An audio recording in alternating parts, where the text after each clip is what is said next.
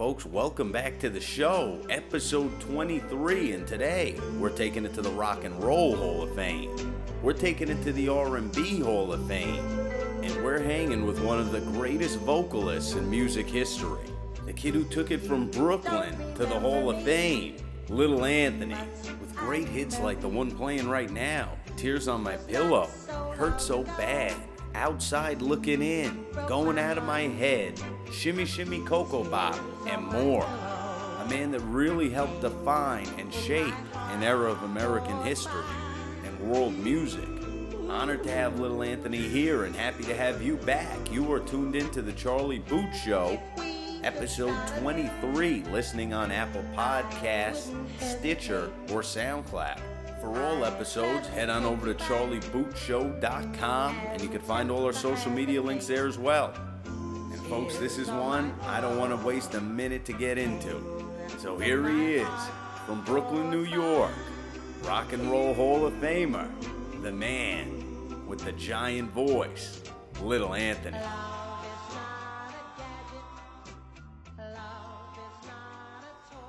Folks, last week we were in the NFL Hall of Fame, and this week I am honored to be bringing you to the Rock and Roll Hall of Fame. Little Anthony joins the show. Little Anthony, how are you? I'm doing fine, man. How you doing? Or as we say in Brooklyn, how you doing? How you doing? I'm good. You know, we're a couple East Coasters right now holding down the whole USA. I'm out in California. You're on the East Coast, and it's a beautiful thing. You know, folks, you're not going out of your head. Yeah. Something that has always just been, gone hand in hand with you is perfect harmonies. And we're talking about, in harmony in relation to the sports world, the music world, or just living. What is the key for you to have perfect harmony? Well, I don't know if it's perfect. It's perfect harmony. but there are all kinds of harmony. There's 4-part harmony. There's melody harmony. It's just a different. Each person or group or whatever it may be, if you sing as a group, because I'm a front man, so I don't spend a lot of time in harmonies. The guys singing behind me do. So, basically, we can sing 4-part modern harmony, which is jazz, and then basic harmony, and then you got gospel harmony. So you pick it. There's no particular one that we stick to. We only, whatever the song dictates, that's where we go. Huh. And how long did it take you, to find the mesh? Like, if you had different background singers, how long would it take you to find the chemistry? Well, when you're young, if you talk about the Imperials, we were kids, and actually, so there's only one guy, actually, original guy left. That's Ernest Wright. All the rest of them retired years ago. But when you're talking about it's just like today, the urban kids doing rap, hanging out with your friends, and that in those days that was what you did. Listening to R&B on the radio, rock and roll, all that kind of stuff, and you just kind of get together and you figure out, I can sing, you can sing, okay. Let's get together and harmonize, And most kids at that stage in their life of a singers could harmonize. They knew how to, the different chord changes and different notes. So you start singing together, and then that's how it happens. It's just about, I would say, about 99.9% of the singing groups, that's the way it goes. And when did you realize you could just stop a room with your voice? I didn't know. My mother says that my mother was a gospel singer. She was with her sisters, the Nazareth Baptist gospel singers. My whole family were musicians. My dad played tenor and alto. A lot of the big bands in those days in that era, in the 40s and 50s. So music was always a part of my life. It was just there, and they tell me my great-great-grandfather was one great singer, and so that's genetic, I believe. But you don't really know. You do it, and what you do is you get feedback. People will tell you, you got a nice voice. Oh, that was nice. And you go to yourself, well, I must be doing something right, Yeah. And then you start studying it and listening to other singers and stuff like that, see what they're doing, and then maybe you can learn something. It's really experience, it's trial and error, and that's how that goes.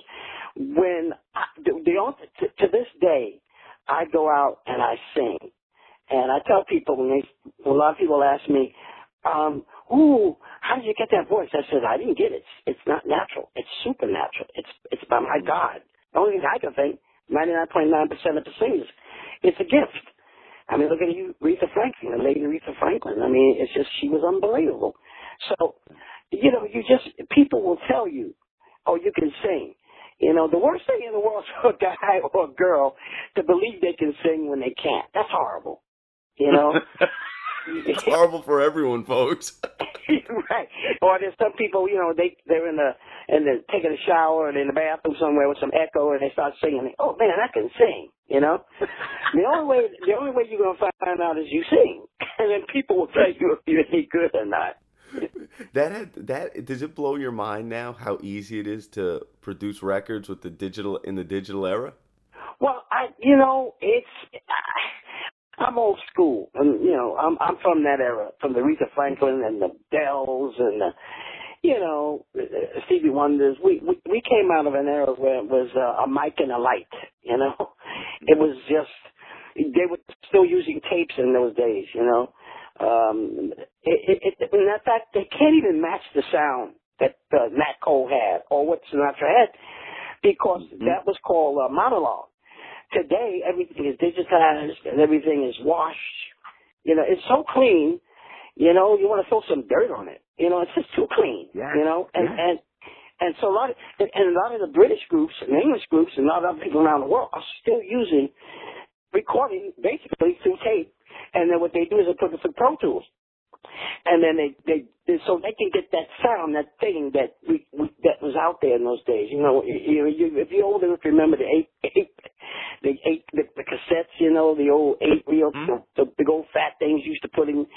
That sound was unbelievable. 8-track, yeah. And that stuff came direct. It was all mono. It wasn't anything that it is today. Now, saying that, I mean, things change. We're in a technical driven world, and either you like it or you don't. I'm symmetric. I don't care. You still got to sing. You still got to make it happen. So whatever. Doesn't bother me. But I do kind of like the way we used to do it back in the day. We were having this conversation in regards to football about how the longer training camps back in the day made the athletes, more ready and on point. Now, when you were going to go into the studio, let's say you were in the Imperials or headed into the studio, how much prep time and practice did you guys put together before you hit the studio on a record?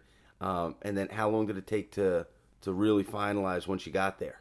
Well, basically, in that day, you had to be able to know your craft or sing or know how to do it right. So it didn't take us a bit of time. We worked with the simple thing. We would work with the writer and the producer, and sometimes we're in a little room with a upright piano against the wall, and they click around the piano, play the song, and you get to learn the melody. If I'm the leader, I'd learn the melody, and then we start thinking about what harmonies would go with that. Now, that was it. And then you go in the studio, and, in fact, when I started in the studio, there was only 4 tracks. That was weird, man. And then it went to 12 tracks, and then it went to 24 tracks, and then the rest is history. But you didn't have anything to compare it with, so you didn't know it was really that archaic, So we didn't spend a lot of time. A lot of people, I won't name any names or singers or something, are really, really not that good. So they have to spend a lot of time with technical, When we did Going Out of My Head, I did exactly 5 takes. And that was it. That's the way it was. Sinatra was that way. He'd go in the studio, man, he'd go in and get out. Shaka Khan was like that, man. So these people are so good that they just say, let's do this, But some of these kids today, because they have so much aid and technical aid, they're really not, some of them are not good. There are many are excellent. But some of them really are not, and when they go on stage and they have to duplicate, they have to have every technical thing going for them. Yeah. If anything breaks down a track or anything, they don't know what to do. Yeah. Do you think that I mean, of course, there are great musicians nowadays, but do you think that then there was more of an overall complete artist or maybe more of a talent level to the musicians and the singers? No, musicians still musicians. They have to know how to. If they're studio musicians, they're two different types. There are bands. Some bands, guy can't even read. But they play with each other. They have great ears. They can hear things, But a studio musician must be able to read. He's got to be good, because he's going to be backing up every kind of a singer in the world. So they're called studio musicians. Just the musicians that travel on the road or do that. Some are good readers, some are not, but it's not required. But in recording, it's required. Well, I guess you could say there's two kinds of people in the world, Something like that. Just two kinds of people in the world. Why can't we fall in love?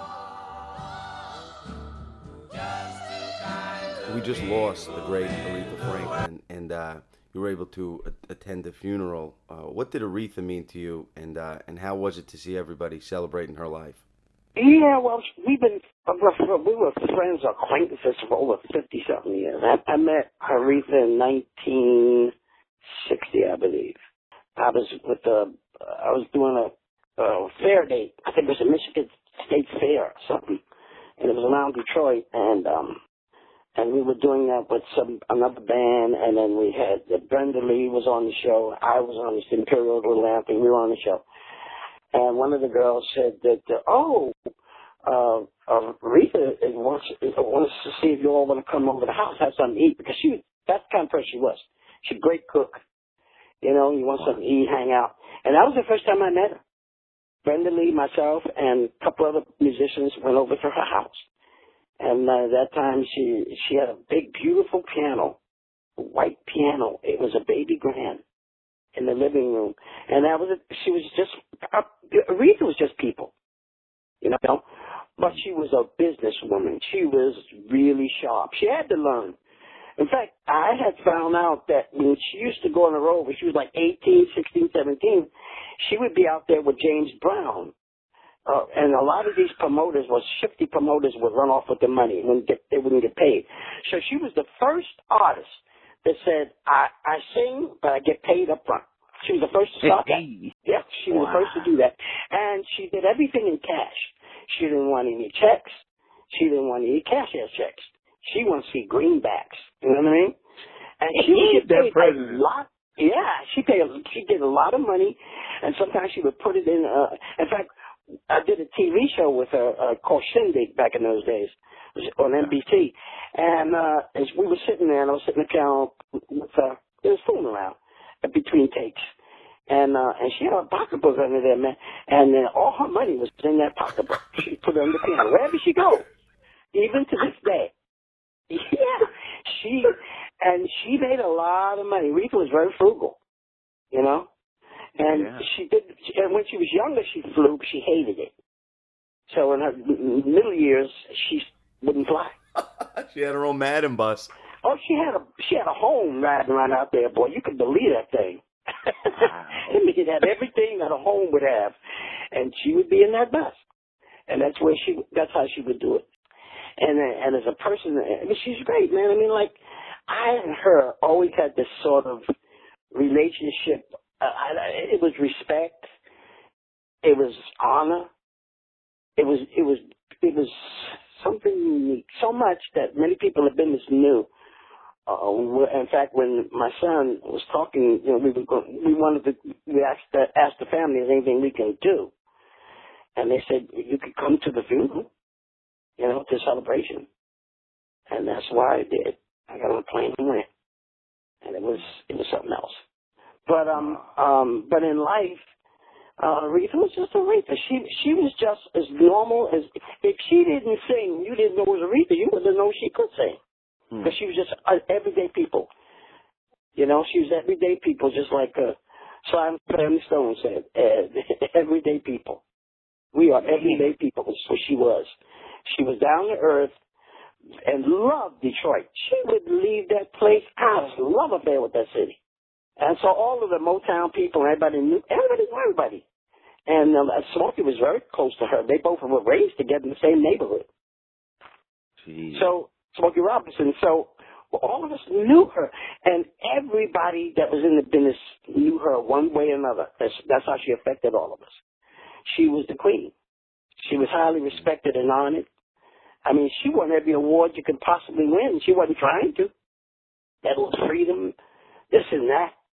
And this, and, presidents. And that's why you see so many dignitaries there at the funeral. I mean, it was unbelievable. Who's who in the political world was there. She was really a queen, folks. Oh, she was, man. She was the queen. And she didn't give herself that name. The business did. When she was saying, man, that's the key. I used to always say that I would love to do a duet. On one hand, I wanted to do it. On the other hand, I was scared. Because in my mind, I'm saying, how can I match up with this woman? My goodness.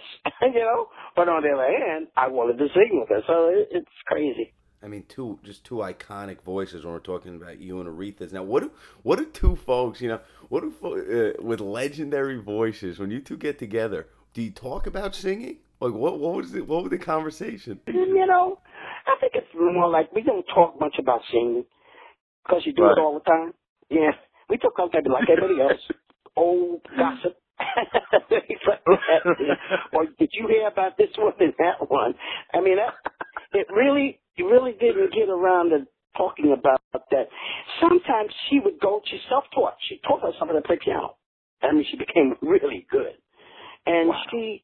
She would sit around the piano sometime, be plinking and fooling around. That's all. It was like she loved her piano, and that's what she played most of her time. In fact, what made the whole business?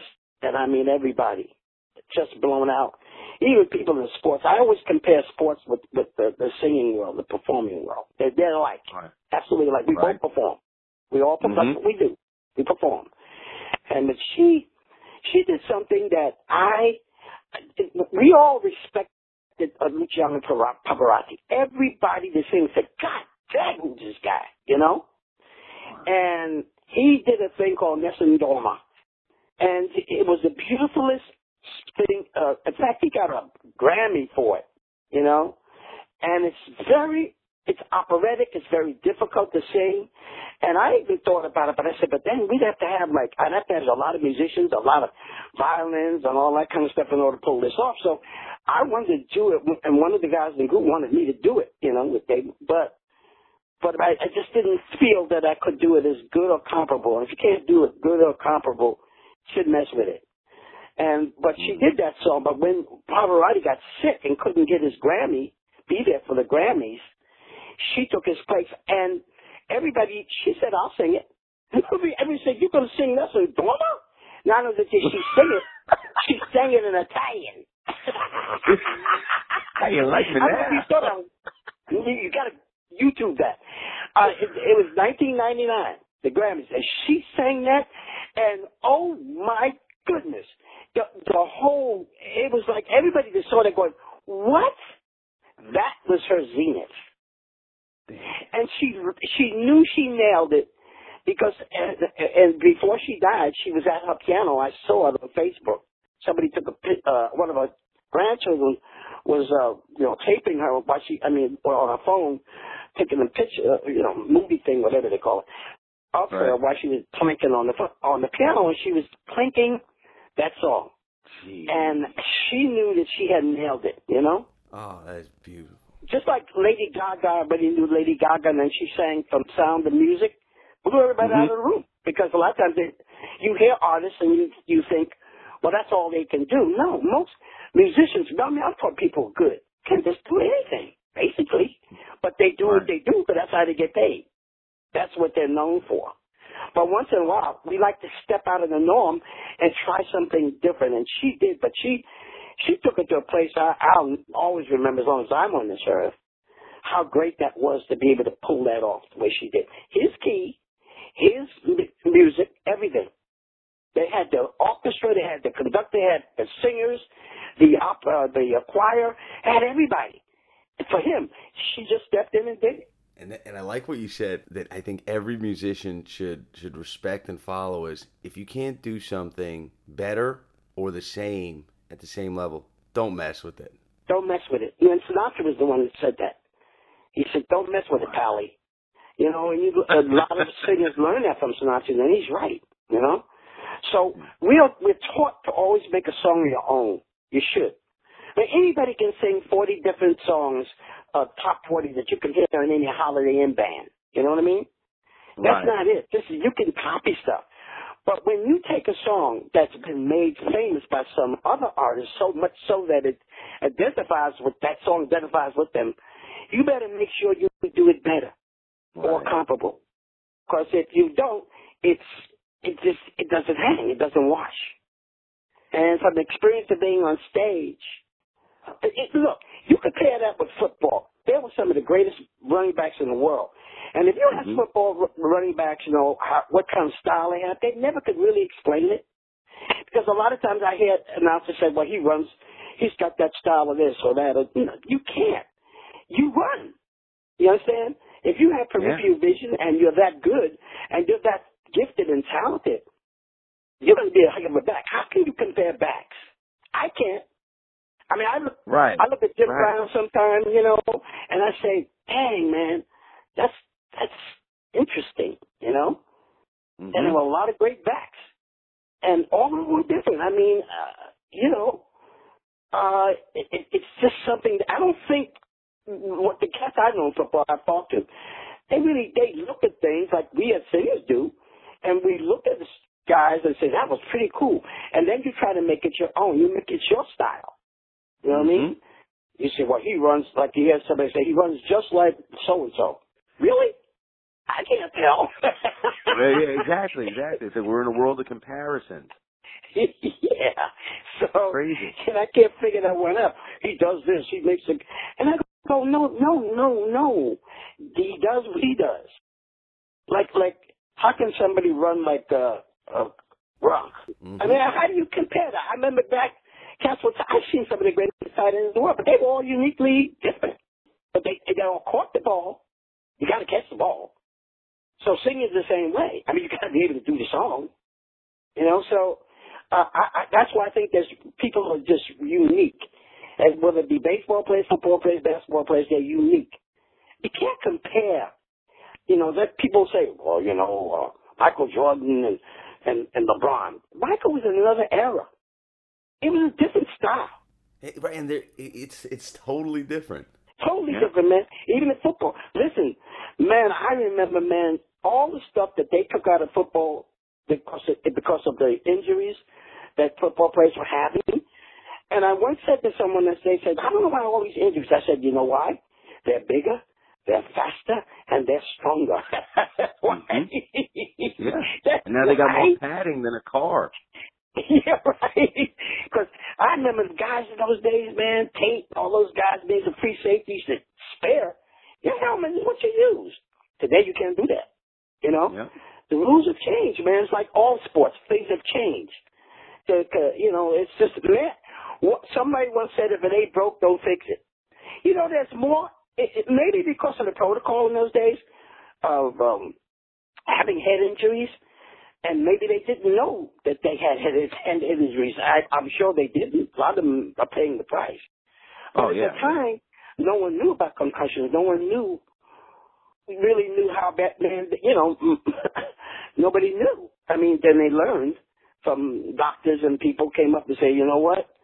That's what happened. Because we didn't hear about a lot of concussions because no one thought about concussions. Like the guy would get his, they used to say he got his bell rung, his dinger. Yep. You know?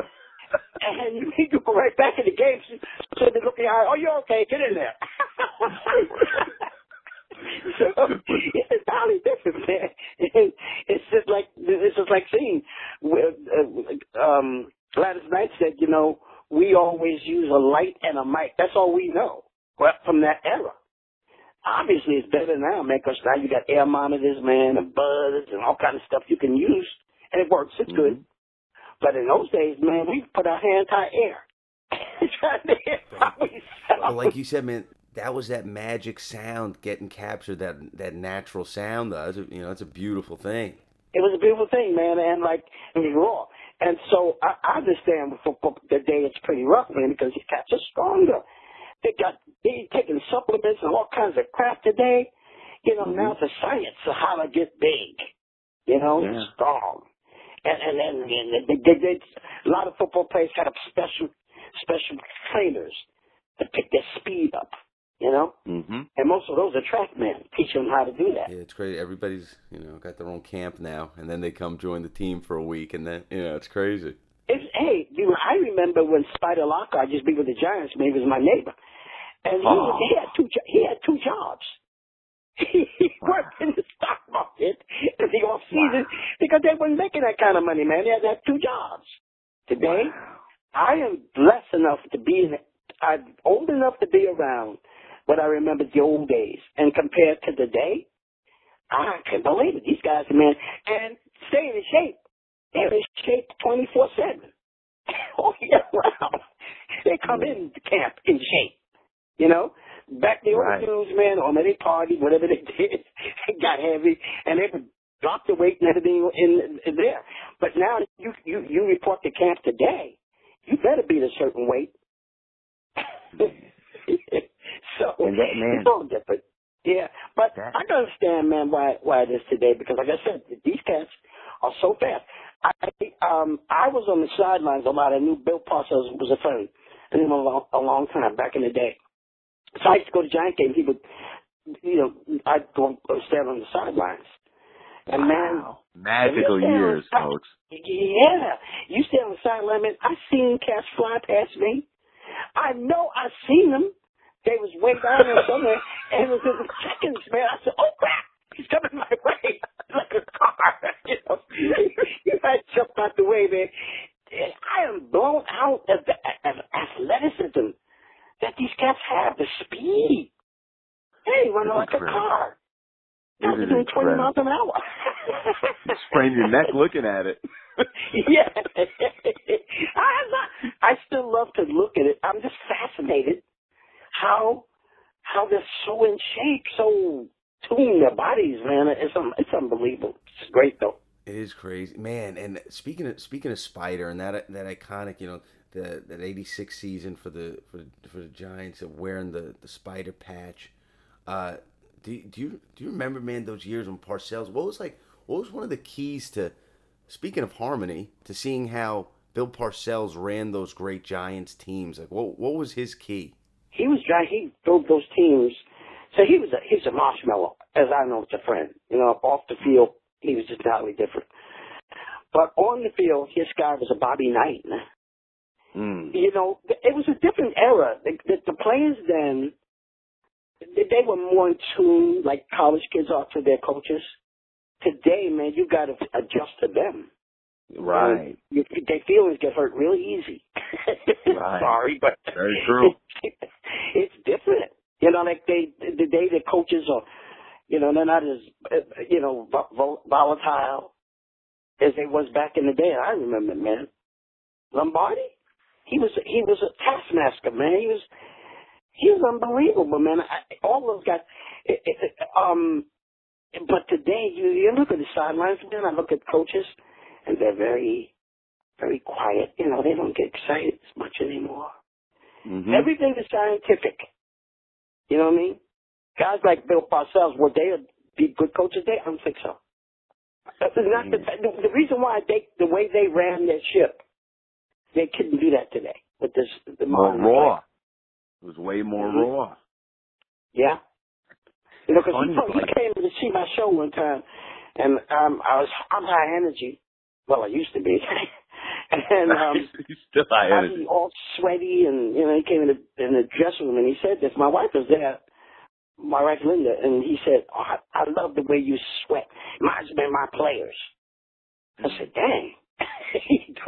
He said, "You work, you earn it." That kind of guy. That's the kind of coaches was in those days. Today, they have to be psychologists, friends.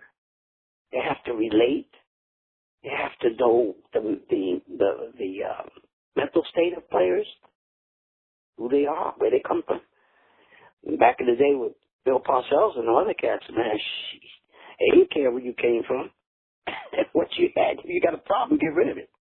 Right. Right. You had to play. And I used to go to the practices, man. They had a practice in the morning. They had a practice, then they had lunch. And then they had a practice after lunch. And then they had another practice around 4 o'clock. They don't do that today. No, he'd be put under the jail today. And you know something else you can notice? All the injuries they're having. They're working less. Why are they getting so many in camp injuries? Well, like you said, man, they're coming in like track stars. I don't know. It could be a lot of reasons that I'm not privy to know. But I understand as a fan, man, cats are getting wiped out in practice, and they're only doing one a day. Yeah, there's somebody really need to check that out. Why is that? A lot of the alumni, their argument on this side is these guys are coming in like fine-tuned horses, you know, like race horses. Now, better physical condition, better trainers, but no impact. So the second you introduce the impact to the Porsche, you know, it's boom, you know, something goes wrong. Yeah, I guess. I don't know. It's just interesting. Now, we talk East Coast sports stars. You also have a gem from the great Yogi Berra. I knew Yogi very well. In fact, I got pictures in my office of me and him and his late wife, Carmen. And Yogi, you know, he used to tell me, he says, you know, me, Whitey, and the Mick, we used to love your songs, man. We loved it. And I said, really? I didn't know that. I kind of like the way you play baseball, too. He's a sweetheart. He was a nice man. Oh, my God. Can you imagine how many big game stars, you know, Mickey Mantle, how many games before maybe he hit a bomb over there at the old Yankee Stadium, he was listening to little Anthony and the Imperials. That has to be such a cool feeling. And I thought about that, you know, just like you said that. I go, what? Yeah. And he was a bad ball hitter, too. I said, Yogi, how can you hit the way you hit? And I mean, he said it almost like the Latin players. You see the ball, you hit the ball. And then I asked him, I said, man, I got to know this. Come on, you can tell me. Was Jackie Robinson safe, or was he out in a 1955 World Series game? And he said, without even batting an eye, it was a 1/1,000,000th of a second, he's out. Yogi didn't play with that. Okay. He was out. So he was out. He was quick to say that to me, man. Out, he's out. I said, okay. So he stood by that answer. Oh, he went. Okay. Oh, man. You know, he's the kind of guy. I was really blessed to meet a lot of superstars. I know Jim Brown for over 50-something years. Wow. No, I used to know him. All the cats he used to come in and see us whenever he was in town or something. He would come and see the show. So that was pretty cool. And so I get to know those guys, man. And when I was a kid, I wanted to be a baseball player, but I did play football. I was pretty good defensive back. I wasn't too bad, actually. You know. So when you play the game, you have more respect for it. You see it better if you played it. Mm-hmm. What were your favorite cities to play in and party in? You know, as I'm older now, my favorite place to be is in my house, in my easy chair. But when I was young, man, wherever the party was, there were certain cities. I love Washington, D.C., Detroit, L.A., Houston, Texas, Oof. Miami. I love Miami. Oh, my goodness. Oof.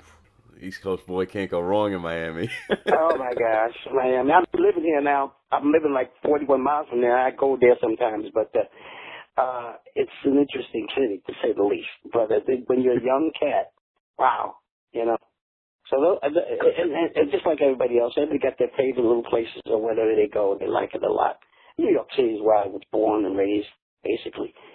And I like going to New York. Most players I know like going to New York. That's the big stage. Little Anthony was raised on the big stage, folks. And now Detroit was such a special city. We were talking about it early in regards to Aretha and Smokey.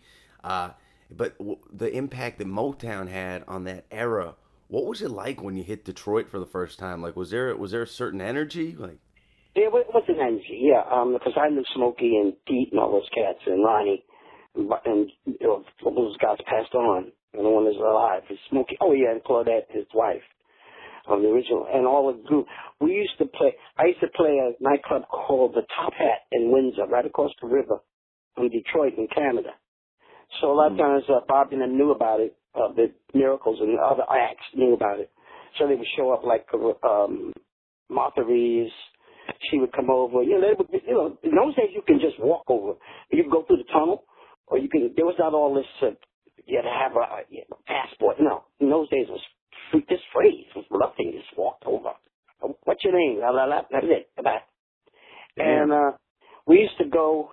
I'd go over to Bobby's house, Smokey's house, hang out and all that kind of stuff. And then, you know, Marvin Gaye and all those guys, we all knew each other coming up at the same time. It was just that era. And in fact, I was at the funeral, I was sitting with David Ruffin's granddaughter. And she said, you knew my father. I said, I knew your father very well. Yes. Well, what is it like for you to think about that now? When you look back at all that history you guys were living, that's got to just blow your mind. Yeah, it does. I sit and you know, like a lot of people, sometimes I'll be sitting there talking and I have many people say, my gosh, man, you knew who? You knew them? You knew him? You knew what? Oh, yeah. You know, when it happens, it just happens, you're there, but then the time goes by, you realize, oh my gosh, you were a part of that history. Now, I have become that kind of a person. There's not many of us left. And my time is going to come and I'll leave this earth. But the point is that while now I'm around, a lot of people tap my brain. Because whenever I hear somebody talking like they know what happened, I would say, no, that didn't happen. And it's right. No, here it is. And I said, you know why it didn't happen? Because I was there. Yeah, I was living it. You know. Taught it. It's stupid to try to tell a person who's been around those days what those days were like. Stupid. Correct. Man, what the heck? Human nature. Always go to the source, folks. That's where you get the raw, and the raw is where you get the win. Yeah. Now, what was how about your relationship with Smokey Robinson? How did you guys meet, and then what did that relationship mean to you? Well, I met Smokey in New York City. He came up. They were trying to get a record contract at the same record company I was with, Gorham and Records, and they were up there to meet with George Gorham, the president. And I walked in to do whatever rehearsal. I don't know what I was in there for, but I came upstairs and then I met Pete. Was the first of the group. Came up to me and said, "Hey man, my name is Pete. I'm with the Miracles, and we got this group and blah blah blah." And that's when I met Smokey. That was around 1959. Wow. 59 or 60, one of them days. 18-year-old little Andy. Yeah, it was just, we're all kids, man. Smokey's 1 year, Smoke's 1 year older than me.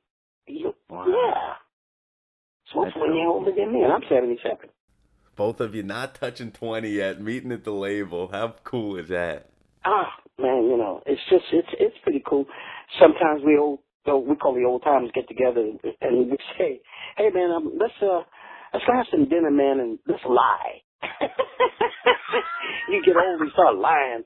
I mean, you know, so it's like when I get together, it's just nice to get with the older acts, and we all came up at the same time. And we just sit there and talk stuff, man. It's great. Hey, you remember that club? Oh, that was a dump, man. You know, things like that. You know, as I look back, hindsight being 20/20 in retrospect, man, I wouldn't trade my life for anything. No. Oh, the man. bad with the good and all of it, and there was some bad, boy. But I wouldn't, because now I can look back and say, man, what an adventure, you know? And put your fingerprint on the culture, man, big time. Yeah, I'm still doing it too, but in those, I just remembered how things were. They changed dramatically over the years. Not the same. So when I go back, I think of the bad, the segregation and all that crap I went through, and it was terrible. But on the other hand, I go look back and I remember the camaraderie and the friendships that we built in those years. You know, or you know, it's like in fact, when we were inducted into the Rock and Roll Hall of Fame, they were asking, they told us that they were going to say who was going to be the one to induct us. And Smokey called him. He says, man, I'm the only one who can induct those guys, man, because we all came up together. Wow. And you could YouTube that and listen to what he said, how he said it on that stage. He said, come up and get what you deserve. Yeah. And he said, we're brothers. And we are brothers. We're literally brothers. I mean, we know each other's everything about each other. Man, you know? What did that night, like, what the kid from Brooklyn, the night you hit that stage, Smokey's inducting you, like, what was going through your head when you realized, I'm in the Rock and Roll Hall of Fame now? It was surreal at the time because we had been actually one of the people that told us, one of the suits, I call them, the top cats, said that we were nominated, he said 6 times, but we didn't make the cut. Well, we didn't know that. You know what I mean? I didn't know it. Right. So when we got the call after we did the David Letterman show, Paul Schaefer was a big fan, always was, and one thing led to another, and he was on the committee, and he does all the music for the show, of the rock and roll show. And he said, he told Letterman, he said, I think you should have little Anthony The Imperials on. And then when he did it, he called Mr. Perlman, which is one of the people ahead of the Rock and Roll Hall of Fame, and some other guys, and Paul Simon, and a few others, Billy Joel, all those cats, man, came up and said, we got to watch this. So they watched it. And it was right after that we got the call that we were inducted. But for our body of work. They didn't realize, they started doing an investigation, and they said, my gosh, this group sold 16 million records. What? 16 million. But see, we never got a Grammy because when we came up, there were no Grammys. No such thing. Right. So that's how they were doing it. They just would look to see what you've done, what you're doing or whatever, but they weren't looking in the past. They are now. A lot of people going in there now. I'm so happy. That should have been in there, like the Five Royales. This black group was one of the greatest R&B groups ever lived. I mean, they did some great, what they used to call race music. You know what I mean? Mm-hmm. And they looked and said, oh my gosh, they got to be in there. The Dells are in the Rock and Roll Hall of Fame. It's just amazing. But they told us that we were inducted, and I was with what they did was they said, hey, can you be it by your phone? My publicist called me, George Dasher, said, man, you have to be by your phone, you and Clarence, because they're going to call you. I said, why are they calling us? They ain't get inducted. So Clarence said to me, he said, man, they don't call you unless you are inducted. He said, and I'm one of these guys, man, I got to see it. I got to know, He's an East Coaster. And yeah, when the phone came up, and Mr. Stewart said, welcome, you guys, there's a lot of people in the room, and he says, on behalf of the Rock and Roll Hall of Fame, we'd like to tell you have been inducted in the Rock and Roll Hall of Fame. It was surreal. Oh, the whole trip was surreal. Going there was surreal. Getting the trophy was surreal. It was just like I was saying, what? I mean, we went to it wasn't the dinner. What do they call it? Cocktails and everything. What do they call that? Whatever. And reception. And I went, and I'm walking around. I'm just looking. Anybody in the show business was there. Even the sports world were there. And this guy comes up. He says, somebody wants to meet you, man. I said, who was that? My publicist, Ron Wood. Oh, okay. I said, really? So I went up to him, and I'm looking, Ron Wood. Oh, God dang, a Rolling Stone. And he starts going, I'm not worthy. I'm not worthy. I said, what? He said, man, I used to listen to you in Liverpool. Oh, man, you were the cat. Well, we got all your records, man. Nick, all of us, man. We love you. And it's true. I found that out when I went to England. It was amazing. All these rock bands that came up to me and said, oh, man, we love you. We used to listen. That's how we learned our craft. And I'm going, you did? Yeah, that's what gave him the soul over there across the pond. Yeah. That is wild. And And what a journey, too. Like you said, all the different prejudices and stuff that you witnessed in the country. We were talking to Clem Daniels, Raiders one of the original running backs, and there were records he was shattering in Texas in high school and college that the state wouldn't even allow him to put. They wouldn't allow them to put it in the record books because he was African American. I mean, what was it like for you to see, just witness all this history, like, and to see how the culture shifted and to live through the civil rights movement? Well, I'm very unhappy. It was very difficult because I'm a kid out of New York, which is, it's not Alabama, Right. It was very, very enlightening. In fact, one time I wanted to come off the tour. I couldn't take it. And my mother, who was born and raised in the South, told me, no, you stay there. She said, do your job. And that's what you're there for, to do your job. So I didn't leave. And then, because my mom said, don't do it. Mm-hmm. But it was rough. But then on the other hand, I met a lot of great people. Reverend Luther King I met, and Reverend Abernathy. Wow. Just all of them. I met many, many, many leaders at that time. So I'm talking to you at the same time, and I'm looking at I'm at 180. I'm smoking some meat. I'm looking at, I'm cool, it's 180. He's ready to tailgate. The season opens this week, folks. So anyway, I'm smoking this thing, I like to cook. That's my thing. I said, my wife can fix anything. It's like having a plumber in you don't even call me, but she'll fix it. And I cook, so it was a good deal, I think. That's a fair exchange. Yeah, she fixed things.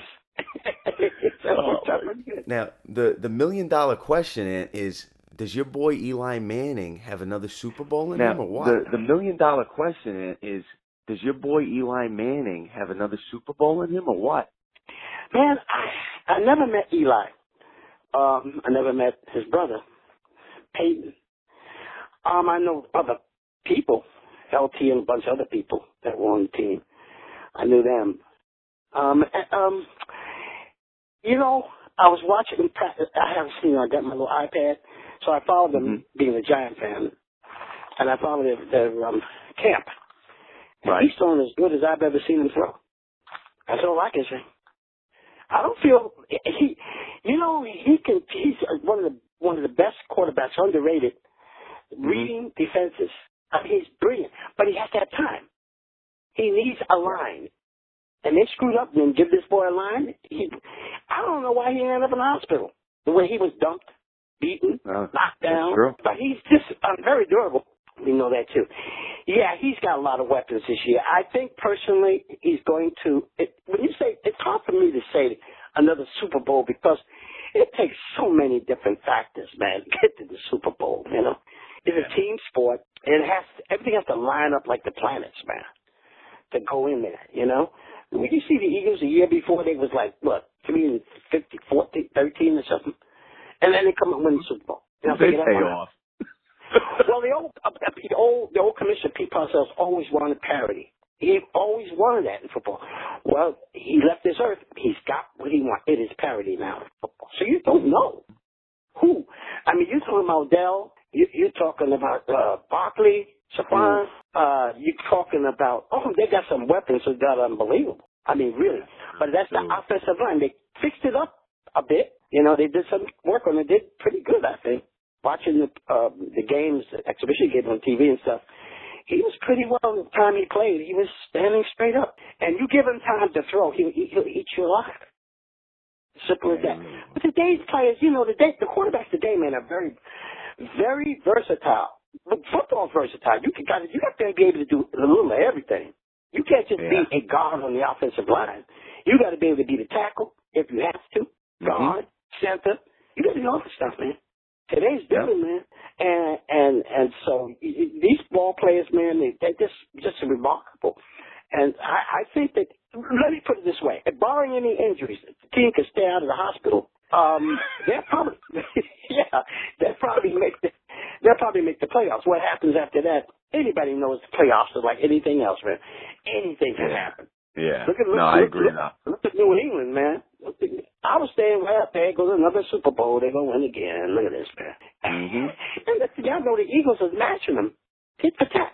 The Giants did it. How do you know? I mean, it's some teams. Yeah, we all know that Cleveland's been struggling, but they even better, man. I'm telling you, man. Right. Watch out for Cleveland. Yeah, Baker. The Mayfield show might be a fun one to watch. yeah. And the only team I say that seems to just stay in the one neutral, Detroit. I've never seen a team like that. Just doesn't move up, and they don't move down. They just stay there. Yeah, they just park. Yeah, that's kind of weird. And I remember the Bears when they were the monsters of Midway. You know, now they're marshmallows by the highway, and many things. And I look up where was I?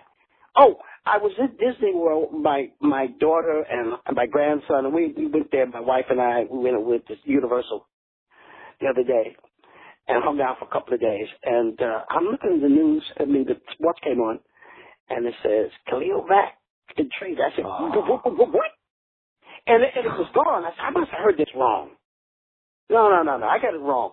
I called Tony up, my son, and I said, did I just see it here what I just heard? He said, yeah, Dad. And Raider fans everywhere started singing Tears on My Pillow.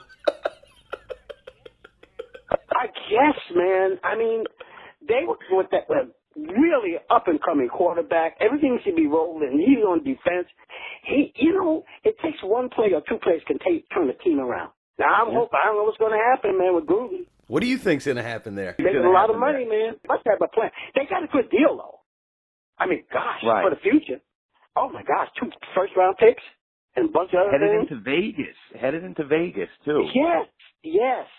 So I think they got a long-term plan, and I would give the Raiders the benefit of the doubt. They're closer. They know what's happening. And that maybe they didn't have the dough to give it to Khalil. They'd have been killed in the cap. I don't know. Well, I think this is the perfect question, the perfect man to ask this question to now. So Raider fans, listen up. Anthony, you got hits like Tears on My Pillow, Hurt So Bad, Outside Looking In, and the Raiders are right now pretty sad. How did you go in and make a sad song so beautiful? Well, Teddy Randazzo, who wrote all those songs, and the late Don Costa, was a great producer. That was a good combination, a good team, man. And Teddy was, like most writers, they write from their experience. And he wrote from experience. He had really bad marriages. And one of his wives just drove him crazy. And so he would write things like, I'm on the outside looking in. That's when she dumped him. Right. And then he says, I'm going out of my head. He was divorced and happy. And it hurt so bad. See? So I understood where he was coming from as a singer.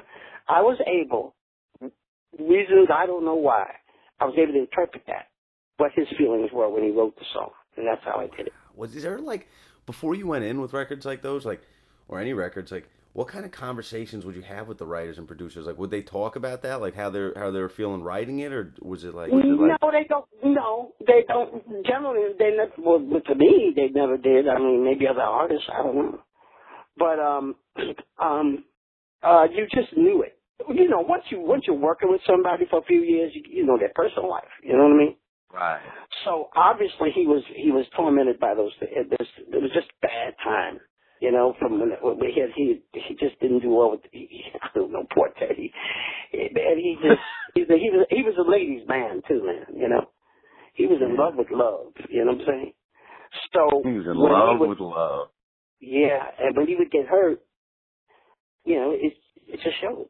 I mean, he wasn't miserable, but I could tell, I could sense, or we'd be talking. He said, we were living in Vegas, and he's telling me, just talking.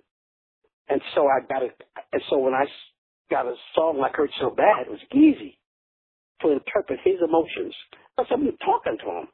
It's like an actor who will go out and he's trying to develop a character. So if he's a fireman, say he's playing a part of a fireman, well, what would you do?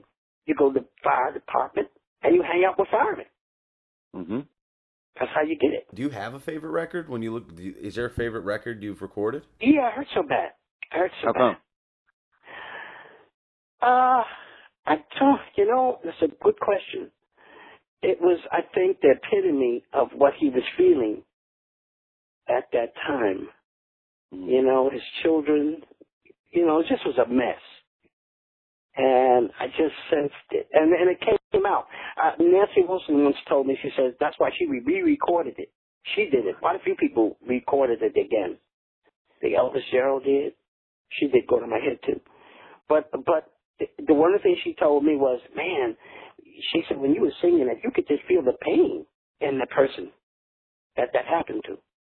And so she wanted to do it her way to get it, understanding what was happening.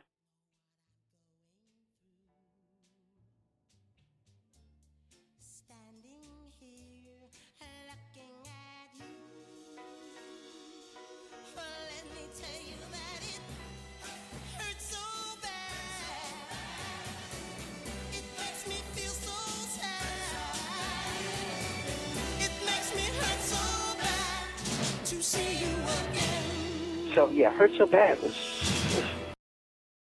good. It was good, and there's a lot of reasons. I was doing Hurt So Bad in the studio, Bell Sound Studios in New York, and then I'm looking up at the booth. But people don't know where that is. That's where all the engineers are and the producers and the record roll and people. They're in this little booth. There's a big window. They're looking down at you and they talk over the microphone to you, so it's soundproof. And I looked up there and I saw this guy, big guy, and with Don Costa. So when I did Hurt So Bad, when I did it, Don was so pleased. He just waved this. That's a good take. And then they gave the whole orchestra a break, And this guy comes downstairs. And I'm looking. I'm going, oh my gosh, it was the champ, Muhammad Ali. Cassius Clay. He came and hugged me, and that's how my relationship built. When he became a friend of his from that time on. Are you kidding me? Oh no, he went. He was fooling around the studio. He was fascinated with all the instruments, So he sees his violin laying on a chair on top of a stool, and he goes and violin picks up and goes ring, ring, ring, ring. And all of a sudden you see this guy coming, oh, Mr. Clay, oh, that's a Stradivarius. And Ali said, what? What? He said, no, you understand. And I said, yeah, man, that thing could be over $200,000. He said, oh, I'm sorry. He didn't know. That was the beginning of my relationship with him. Yeah. And his manager Dundee. All them guys, man, I knew them all. Wow. Was there a similar energy or anything similar that you noticed between Muhammad Ali and Martin Luther King? No, entirely different people. Martin Luther King was a man that had a pulse of the heart of America. He was trying to get America to see, without violence, without anything like that, how bad this is. And that people's consciences started bothering them, and they realized this got changed. And that's why things changed. Whereas Ali was more like Malcolm X. We're gonna take this by force if we have to. You know what I'm saying? Right. That kind of stuff. So we're two different sides, but there was total respect for each other. Total. Ali was like a big kid. A lot of that stuff he did, it was just an act.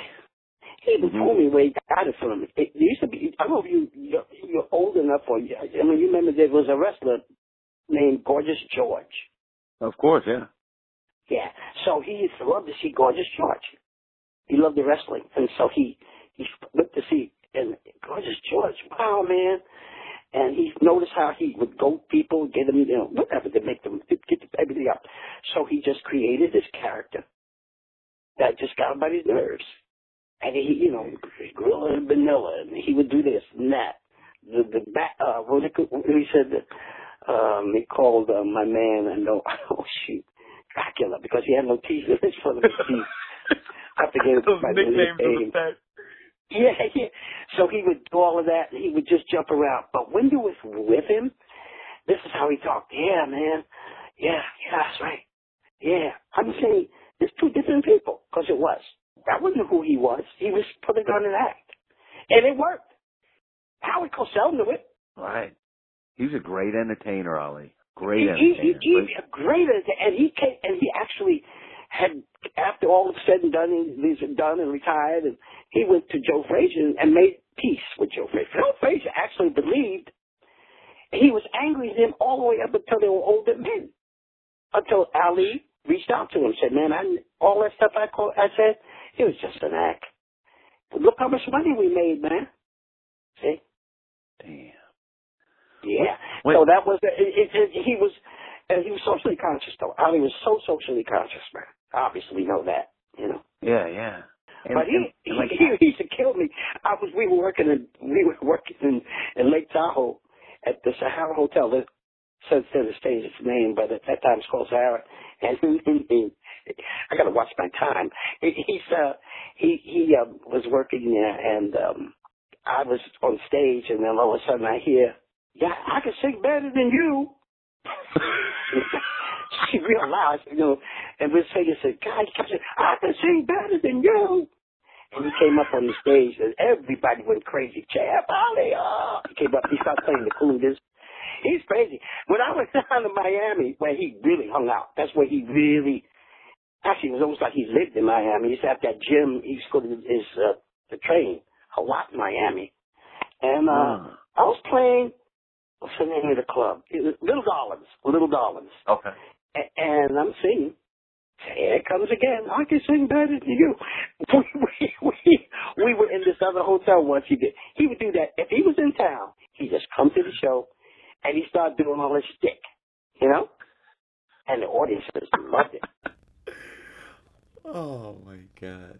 That is too cool. I can't believe that. When you look at, you know, what you've been through, and like you were just saying how Martin had the pulse of America. What's a piece of advice you could give looking at today, 2018, the state of America? What's a piece of advice you give to everybody? I don't know. Yeah, you know, a lot of times people say, "Oh, we got to get together and this and that and that." But you know, this country's always been two halves. Always. You don't believe it? It's called Civil War. You know, It was always a country of two halves. And even during the Depression, it was a country of two different beliefs, two different, you know. But that's what make America America. Now it's a little bit bitter. That I've never seen it as bitter as it is today. Oh, that's to understand. I mean, come on, sign of the times, man. But other than that, people are still people. You know, when I perform, you meet people and you get different, you know. But music tends to bring people. They don't want to think about all that stuff. What you don't want is starting to bring in all that political stuff into it. Comedy. That's not the reason why people go to see comedians to get away from reality. Right. The reason why people go to sing and hear music is changing. The reason why people go to movies and theaters is to get away from the mundane, everyday things of life. Now you start to interject that into there. Where does one go? Yeah, it gets in sports. It's all around you, exactly. It gets in music. It's not, comedians today, to me, basically are not funny. Because they have to use the day's political thing, and they make that like that's funny. It's not funny. I know funny, man. I've been around funny. It ain't funny. Yeah. It ain't funny, yeah. Now, I don't know why people stand, you know, some people eat certain foods, fast food, and they eat it, but they really don't, you know, they're just used to doing it. It's a habit.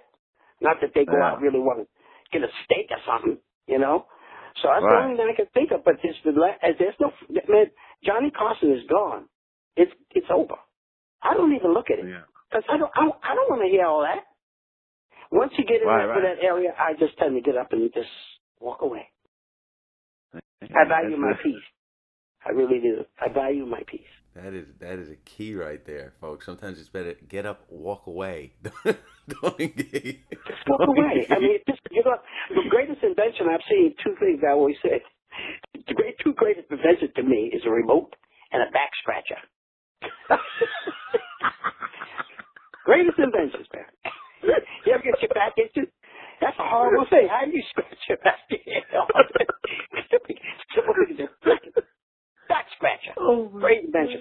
But you don't want to hear anything on TV? Put it on mute. Put that bad boy on mute. That's it. Oh, man. Gems under all the multi-million-dollar studios he's seen, folks, and there you have it, the two greatest inventions. Yeah. So, like it's just when things get crazy, I'm out of there, man. I went to the funeral to celebrate this wonderful woman's life. But there were people there, unfortunately. Most people there for that same reason, most of us. But there were people that politicians, what did they do? Politicize this poor girl. Listen, we're there to enjoy and celebrate her life. And you could have interject politics. I had to leave. Had to go. Yeah. So, absolutely. But anyway, that's how that rolls. 77 years, still keeping it raw and still keeping it real, man. And that's why we love you. Yeah, man, it's cool. And I enjoy this life. It's a good life, man. I got all these grandchildren. I've got my granddaughter just went to school. She's with us. So my mom lives with us. And just all these grandchildren, all great things happen to me. I got I got a grandson who is 4 years old, the youngest grandson, and my oldest grandson is 37. Jeez. I had eight children. Yeah, 8 children, 13 grandchildren, 14 grandchildren. Yeah, 14 grandchildren, and 8 great grandchildren. Ooh. I'm blessed, man. I mean, when I look at, and it's just fun being around them, and it's fun being around these kids. Man, it's fun. How old when you start teaching them to sing? You can't teach anybody to sing or play ball or anything. That's a gift. They're a gift from God. Period. Either you got it or you don't. I have several of my children sing, and several of them don't. I have a daughter that can't hold a note. And she would always come back and sing happy birthday. I said, please don't sing happy birthday to me.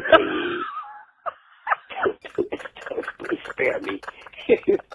And then my other sons, my son Damon, Tony, Daniel, really good singers. Wow. Natural to him. They didn't do it that much. My son Damon, he had a little band for a while, but now he's in the aerospace business, so he's doing that. But in any event, it's genes. They pop in. One of my oldest daughters, Antoinette, sings. So it's just the genes jump, genetically from one generation to another, and it takes what wants to pick. Oh my God, man, you were something else. You really, Jesus. Let's see if we could warm some New York hearts. We're gonna leave you guys with this one. We got one important question to the legend in regards to the Giants. This season, will the New York Giants bring their New York faithful 10+ wins? Well, that'd be nice. I'm going to say I'll play safe. I'll give a prediction 10-6. 10-6. That is enough to get them into playoffs. Yeah. A giant prediction from Little Anthony, who I guess on Sundays is Giant Anthony, and that's a playoff berth. And that's a playoff berth. My granddaughter, it's terrible over here, man. My daughter's worse than me. My daughter, oh my gosh, she's a Giant fan. She told me it's my fault. I used to buy some Giant shirts when she's a baby. She says, it's your fault that I'm a Giant fan. She screams at the TV. Oh, man, I don't even want to watch a game when she's there. I'd rather go in the room. She gets too emotional, man. You can't put family on mute, folks. You can't do it. It's ridiculous. Man, well, man, cheers to you and the beautiful Hall of Fame career you continue to have. And I can't thank you enough for coming on. My pleasure, man. I enjoy that. You get to speak about a little of everything. Oh, yes, I enjoy that. When you get my age, you don't care anymore. See, that's the fun thing about being a senior. You get away with murder. You can say something and say, hey, I don't care. What you gonna do? I don't care. Yeah, right. That's not the proof. It's great. It's great being senior, man. Shoot, you get discounts everywhere. I can't believe that. Anything, man. I don't care where I go, man. I'm a senior. How much discount do I get? 15%, baby. They go to the movies, everybody like, oh, they're complaining about the movies are so much money. I only pay $7. It's how you look at it, man. It's great. Absolutely. Oh my God. Well, hey, let's keep in touch and hopefully we catch a game this year. I hope so, man. Run into you somewhere. I hope so. Really, that would be nice.